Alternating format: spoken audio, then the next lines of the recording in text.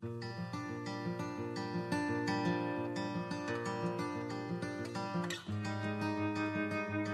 is February the 20th.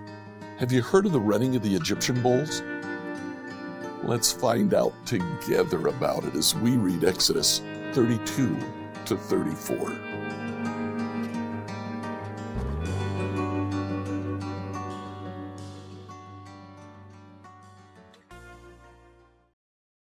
So today, as we read Exodus 32 to 34, we're going to hear about the creation of the golden calf. Moses and Joshua are on the mountain. They begin to hear commotion from the camp. They start going down. Joshua says, the people are at war. Moses listens and says, no, the people are at party. They go down, and what they discover is that in the meantime, the people grew disenchanted with Moses's delay, and they had Aaron make golden calves for them. Now, why golden calves? Well, probably two reasons. First of all, in Mesopotamia, where they were headed, the primary god was Baal.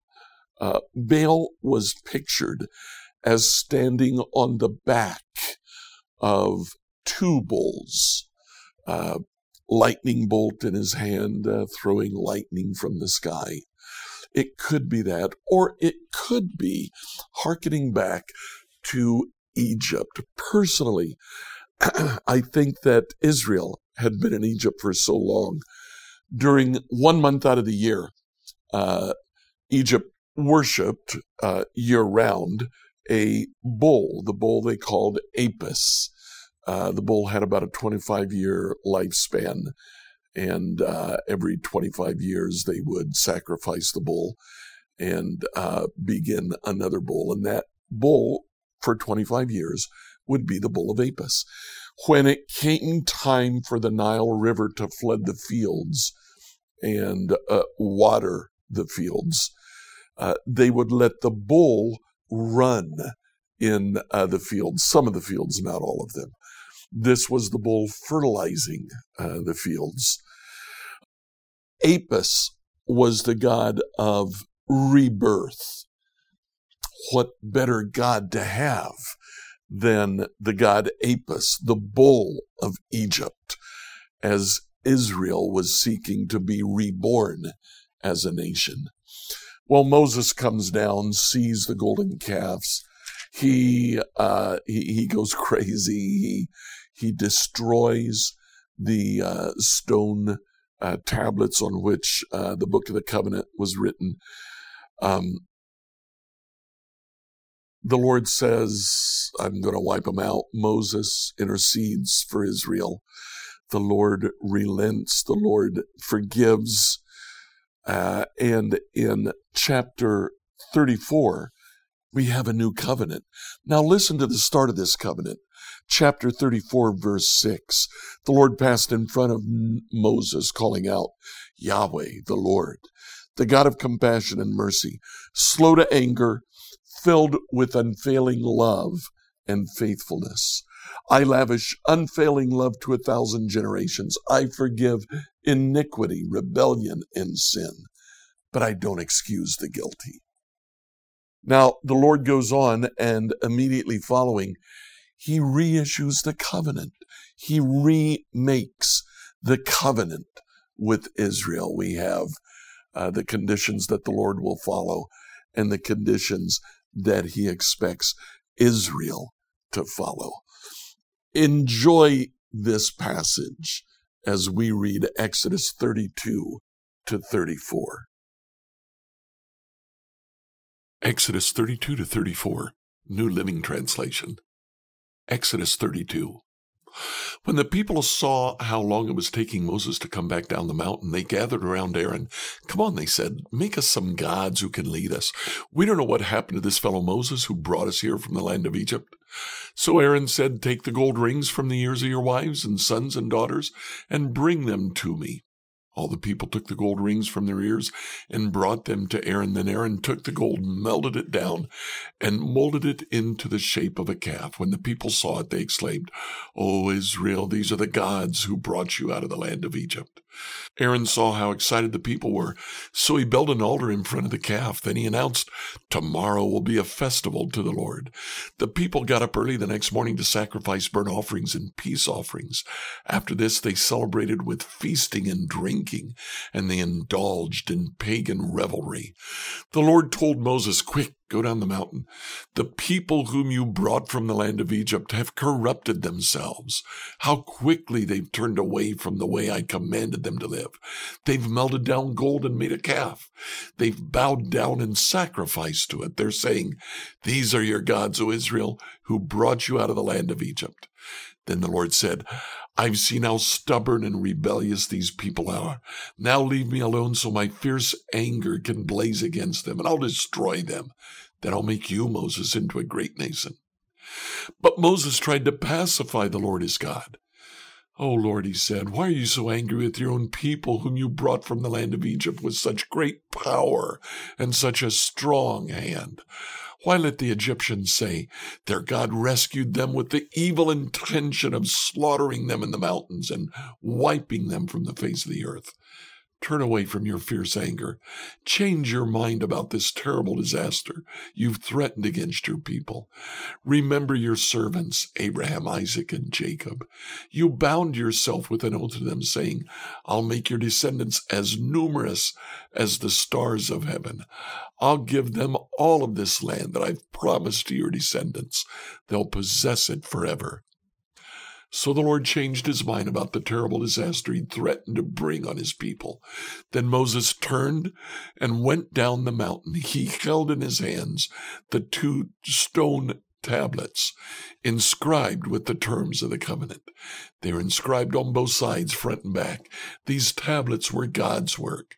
The words on them were written by God himself. When Joshua heard the boisterous noise of the people shouting below them, he exclaimed to Moses, "It sounds like war in the camp." But Moses replied, "It's not the shout of victory, nor the wailing of defeat. I hear the sound of celebration." When they came near the camp, Moses saw the calf and the dancing. He burned with anger. He threw the stone tablets to the ground, smashing them at the foot of the mountain. He took the calf they had made and burned it. He ground it into powder. He threw it in the water and forced the people to drink it. Finally, he turned to Aaron and demanded, "What did these people do to you to make you bring such terrible sin upon them?" "Don't get so upset, my lord," Aaron replied. "You yourself know how evil these people are. They said to me, 'Make us gods who will lead us.' We don't know what happened to this fellow Moses, who brought us here from the land of Egypt. So I told them, 'Whoever has gold jewelry, take it off,' and they brought it to me. I simply threw it in the fire, and out came this calf." Moses saw that Aaron had let the people get completely out of control, much to the amusement of their enemies. So he stood at the entrance to the camp and he shouted, "All of you who are on the Lord's side, come here and join me." All the Levites gathered around him. Moses told them, "This is what the Lord, the God of Israel, says. Each of you take your swords and go back and forth from one end of the camp to the other. Kill everyone, even your brothers, friends, and neighbors." The Levites obeyed Moses' command, and about 3,000 people died that day. Then Moses told the Levites, "Today you've ordained yourselves for the service of the Lord, for you obeyed him even though it meant killing your own sons and brothers. Today you've earned a blessing." The next day Moses said to the people, "You've committed a terrible sin, but I'll go back up to the Lord on the mountain. Perhaps I'll be able to obtain forgiveness for your sin." So Moses returned to the Lord and said, "Oh, what a terrible sin these people have committed. They've made gods of gold for themselves. But now, if you'll only forgive their sin, if not, erase my name from the record you've written." But the Lord replied to Moses, "No, I'll erase the name of everyone who has sinned against me. Now go, lead the people to the place I told you about. Look, my angel will lead the way before you. When I come to call the people to account, I will certainly hold them responsible for their sins." Then the Lord sent a great plague upon the people because they worshiped the calf Aaron had made.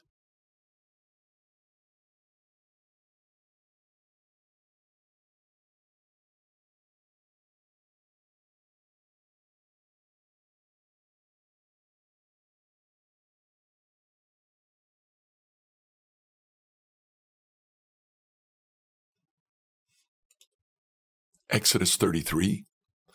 The Lord said to Moses, "Get going, you and the people you brought up from the land of Egypt. Go up to the land I swore to give to Abraham, Isaac, and Jacob, and tell them, I'll give this land to your descendants, and I'll send an angel before you to drive out the Canaanites, Amorites, Hivites, Perizzites, Hivites, and Jebusites. Go up to this land that flows with milk and honey. But I will not travel among you, for you're a stubborn and rebellious people. If I did, I would surely destroy you along the way." When the people heard these stern words, they went into mourning and stopped wearing their jewelry and fine clothes, for the Lord had told Moses to tell them, "You're a stubborn and rebellious people. If I were to travel with you for even a moment, I would destroy you. Remove your jewelry and the fine clothes while I decide what to do with you." So from the time they left Mount Sinai, the Israelites wore no more jewelry or fine clothes. It was Moses' practice to take the tent of meeting and set it up some distance from the camp. Everyone who wanted to make a request to the Lord would go to the tent of meeting outside the camp. Whenever Moses went out to the tent of meeting, all the people would get up and stand in the entrance of their own tents. They'd all watch Moses until he disappeared inside. As he went into the tent, the pillar of cloud would come down and hover at its entrance while the Lord spoke with Moses. When the people saw the cloud standing at the entrance of the tent, they would stand and bow down in front of their own tents. Inside the tent of meeting, the Lord would speak to Moses face to face, as one speaks to a friend. Afterward, Moses would return to the camp, but the young man who assisted him, Joshua, son of Nun, would remain behind in the tent of meeting. One day Moses said to the Lord, "You've been telling me take these people up to the promised land, but you haven't told me whom you will send with me. You've told me I know you by name, and I look favorably on you. If it's true that you look favorably on me, let me know your ways so I may understand you more fully and continue to enjoy your favor. Remember that this nation is your very own people." The Lord replied, "I will personally go with you, Moses, and I'll give you rest. Everything will be fine for you." Then Moses said, "If you don't personally go with us, don't make us leave this place. How will anyone know that you look favorably on me and on your people, if you don't go with us? For your presence among us sets your people and me apart from all other people on the earth." The Lord replied to Moses, "I'll indeed do what you've asked, for I look favorably on you, and I know you by name." Moses responded, "Then show me your glorious presence." The Lord replied, "I'll make all my goodness pass before you, and I'll call out my name, Yahweh, before you. For I'll show mercy to anyone I choose. I'll show compassion to anyone I choose. But you may not look directly at my face, for no one may see me and live." The Lord continued, "Look, stand near me on this rock. As my glorious presence passes by, I will hide you in the crevice of the rock and cover you with my hand until I have passed by. Then I'll remove my hand and let you see me from behind, but my face will not be seen."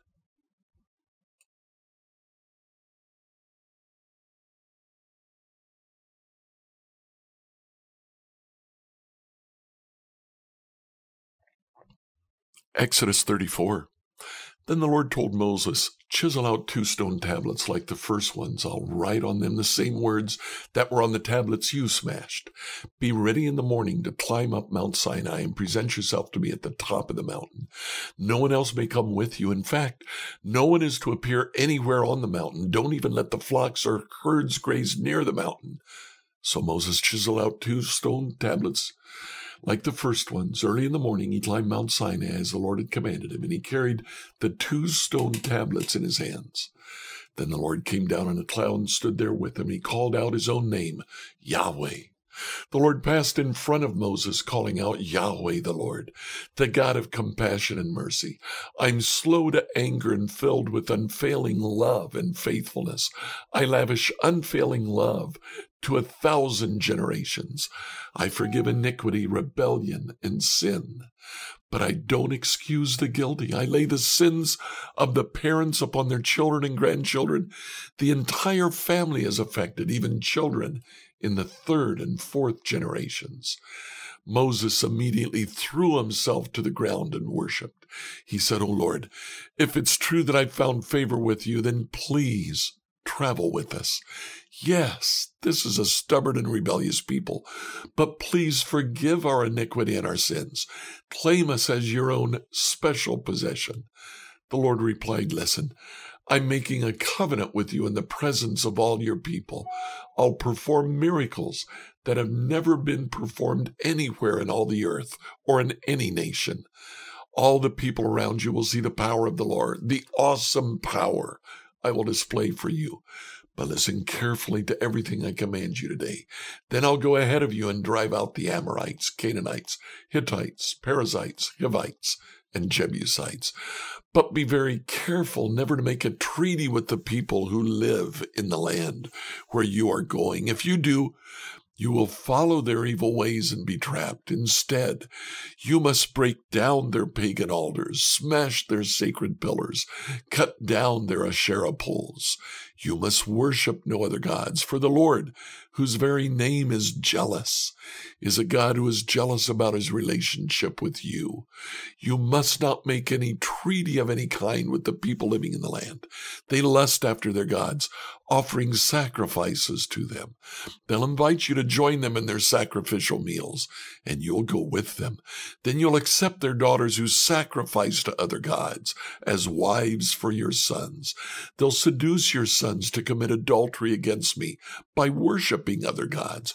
You must not make any gods of molten metal for yourselves. You must celebrate the festival of unleavened bread. For 7 days the bread you eat must be without yeast, just as I commanded you. Celebrate this festival annually at the appointed time in the early spring, in the month of Abib, for that's the anniversary of your departure from Egypt. The firstborn of every animal belongs to me, including the firstborn males from your herds of cattle and your flocks of sheep and goats. A firstborn donkey may be brought back from the Lord by presenting a lamb or a young goat in its place. But if you don't buy it back, you must break its neck. However, you must buy back every firstborn son. No one may appear before me without an offering.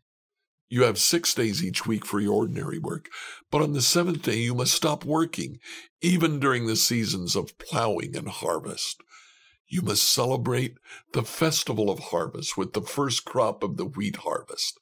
Then celebrate the festival of the final harvest at the end of the harvest season. 3 times each year, every man in Israel must appear before the sovereign, the Lord, the God of Israel. I'll drive out the other nations ahead of you and expand your territory, so no one will covet and conquer your land while you appear before the Lord your God 3 times each year. You must not offer the blood of my sacrificial offerings together with any baked goods containing yeast, and none of the meat of the Passover sacrifice may be kept over until the next morning. As you harvest your crops, bring the very best of the first harvest to the house of the Lord your God. You must not cook a young goat in its mother's milk. Then the Lord said to Moses, "Write down all these instructions, for they represent the terms of the covenant I'm making with you and with Israel." Moses remained there on the mountain with the Lord 40 days and 40 nights. In all that time he ate no bread and drank no water. And the Lord wrote the terms of the covenant, the 10 Commandments, on the stone tablets. When Moses came down Mount Sinai, carrying the 2 stone tablets inscribed with the terms of the covenant, he wasn't aware that his face had become radiant. He had spoken to the Lord. So when Aaron and the people of Israel saw the radiance of Moses' face, they were afraid to come near him. But Moses called out to them and asked Aaron and all the leaders of the community to come over, and he talked with them. Then all the people of Israel approached him, and Moses gave them all the instructions the Lord had given him on Mount Sinai. When Moses finished speaking with them, he covered his face with a veil. But whenever he went into the tent of meeting to speak with the Lord, he would remove the veil until he came out again. Then he'd give the people whatever instructions the Lord had given him. The people of Israel would see the radiant glow of his face, so he would put the veil over his face until he returned to speak with the Lord. Like, follow, and subscribe to this devotional on whatever platform you use to listen to it. Email your questions to us at questions@becomehope.com. Tomorrow, we'll look at the tabernacle furniture and ask, what was that for?